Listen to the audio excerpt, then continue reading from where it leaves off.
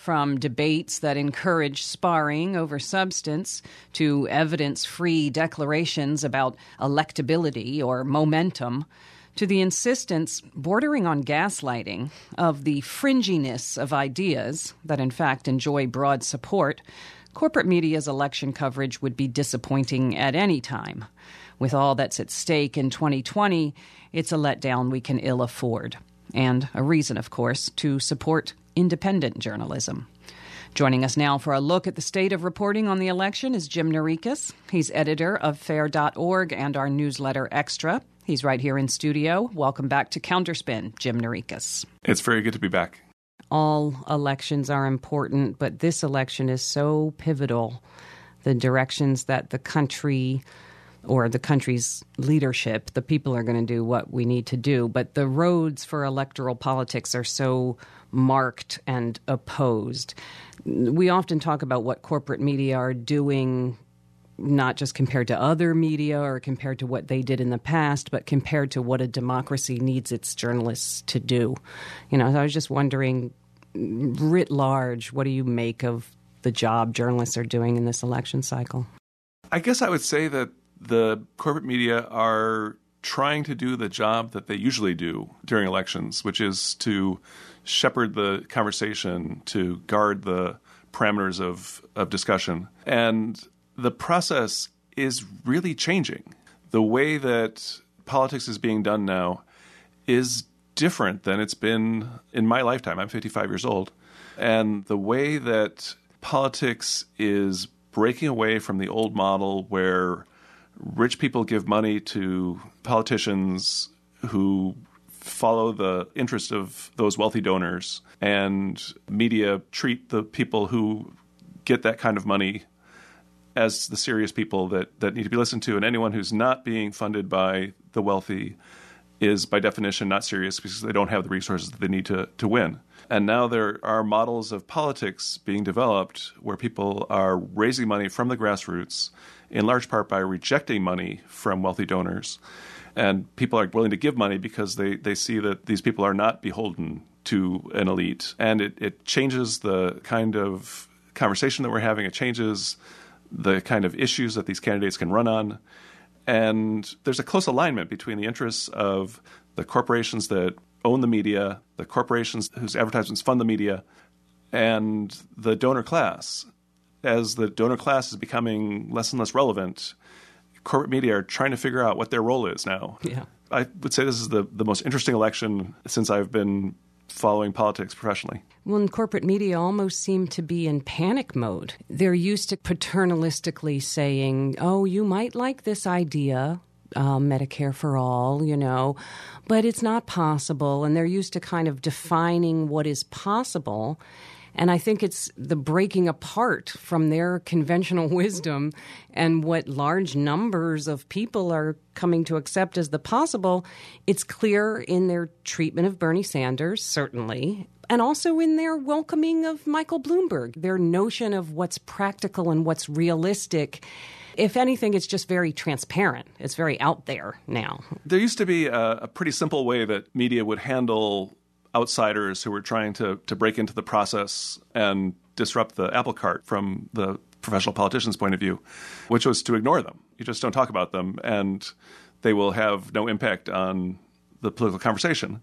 With the rise of social media, largely, it is impossible to successfully ignore people. People will still talk to each other about the candidates that they're interested in, even if the New York Times doesn't say word one about them. That is a disconcerting fact to corporate media. Howard Dean was a candidate who was not a radical disruptor like Bernie Sanders or Elizabeth Warren, but someone who made the corporate media uncomfortable with the talk he was suggesting of bringing people into the process, basically. Right. And his candidacy was shut down by corporate media with something called the Dean Scream, which was a kind of funny noise that Howard Dean made at a rally. When talking about momentum or just an energy, kind of a rally. He made kind of a yip. And this was played over and over and over again like it was the Challenger disaster. And the sustained ridicule of the corporate media drove him out of the race. And that was the kind of power that they used to have.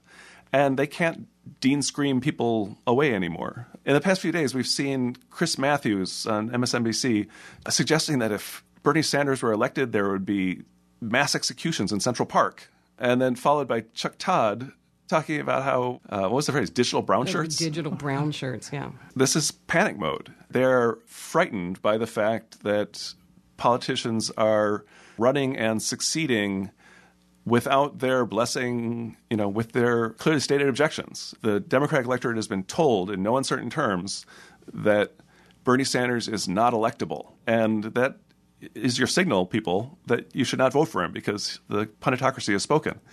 It's an interesting hill for them to stake out. There is a lot of polling on the ability of people to be elected, which presumably is what electability means. The pollsters regularly ask, who would you vote for, Trump or Sanders? They've asked this, according to Real Clear Politics, a website that tabulates polls, 68 times. And 63 of those times, people said Bernie Sanders. We'd vote for Bernie Sanders over Donald Trump, which seems to be a sign that he has some kind of electability. Even when you build into the question that Trump calls Sanders, quote, a socialist who supports a government takeover of healthcare and open borders, they still choose Bernie Sanders over Donald Trump. In fact, they were testing different descriptions of Sanders, and when you call him a Democrat, he does worse than when you call him a socialist. Wow. Just slightly worse. Yeah. But the idea that, when people find out that Bernie Sanders is a socialist, that'll be the end for him. Like it's some kind of secret that has been kept from the public. Well, and it just shows the disconnect, that seems more apparent every day between the priorities and even the language of elite journalists as compared to where a whole lot of people are at. The idea that once you say public health insurance, or Medicare for all, that, people are going to be scared off by that. And despite media's best attempts, people are not scared off by that.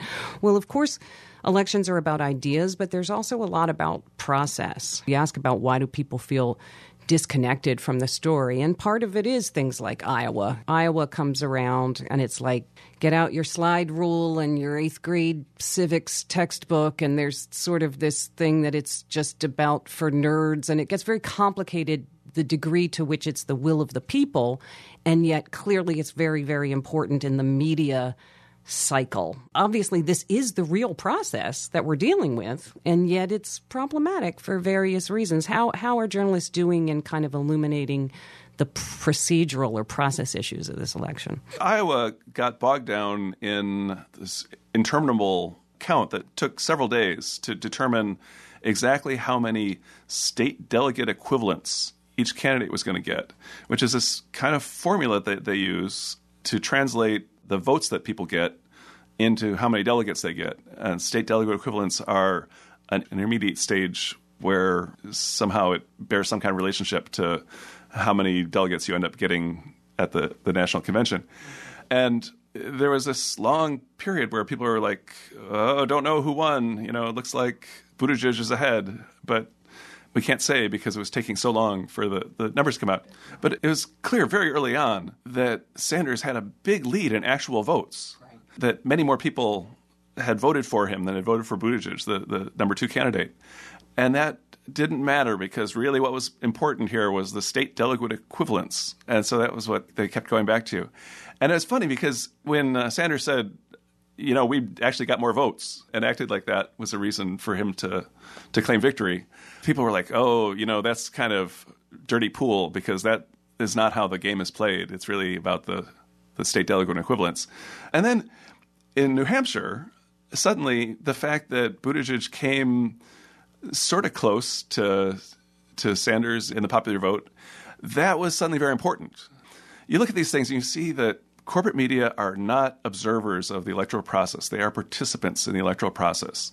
And the stories that they tell you about what has happened so far in the race are stories designed to sell you on a narrative. They're not objective accounts of reality. They spend a lot of time talking about the horse race. It makes you think, oh, they must be experts on how elections work.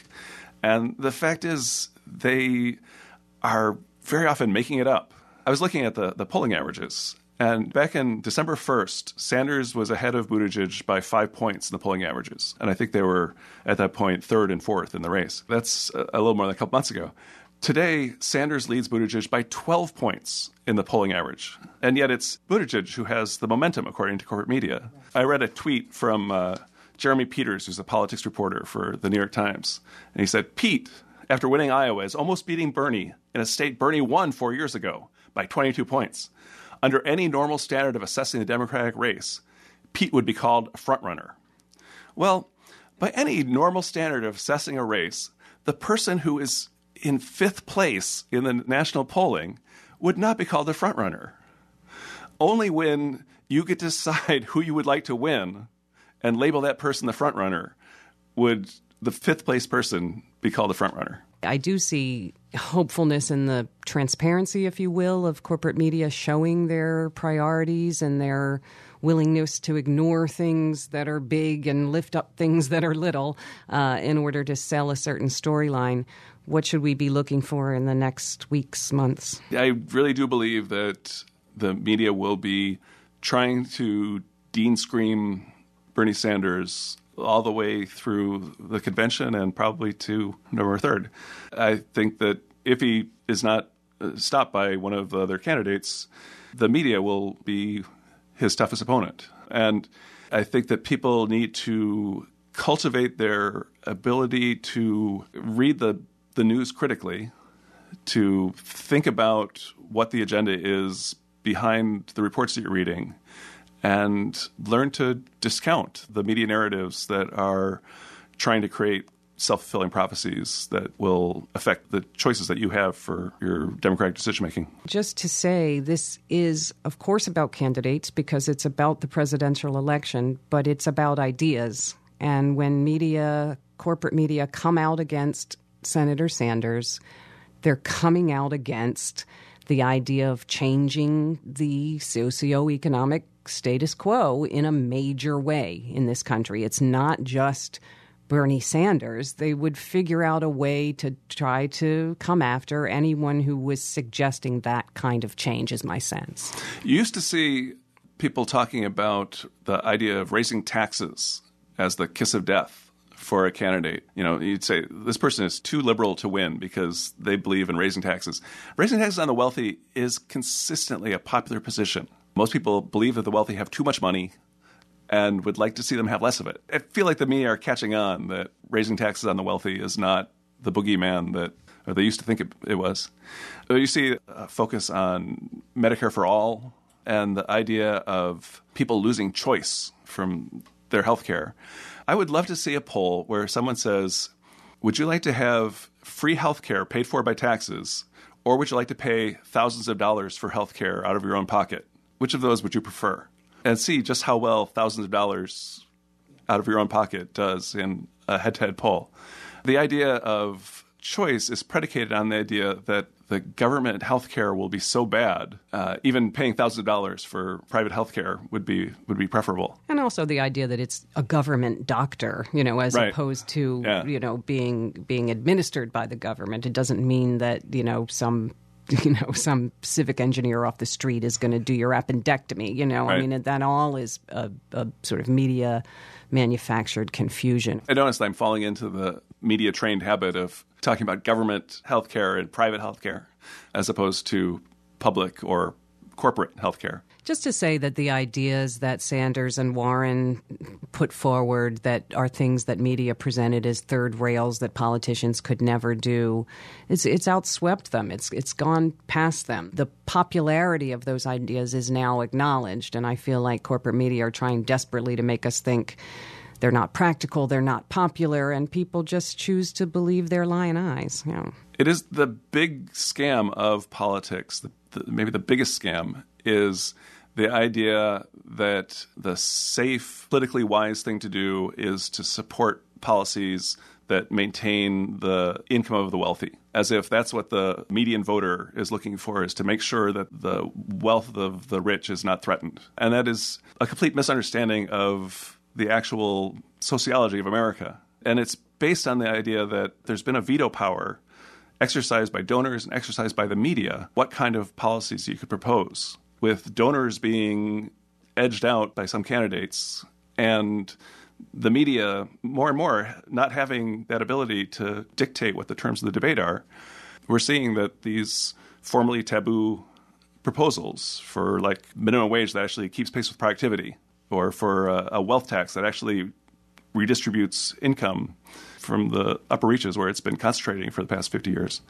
These policies are on the agenda, whether the corporate media like it or not. We've been speaking with FAIR editor Jim Narikis. You can find decades of his work on FAIR.org.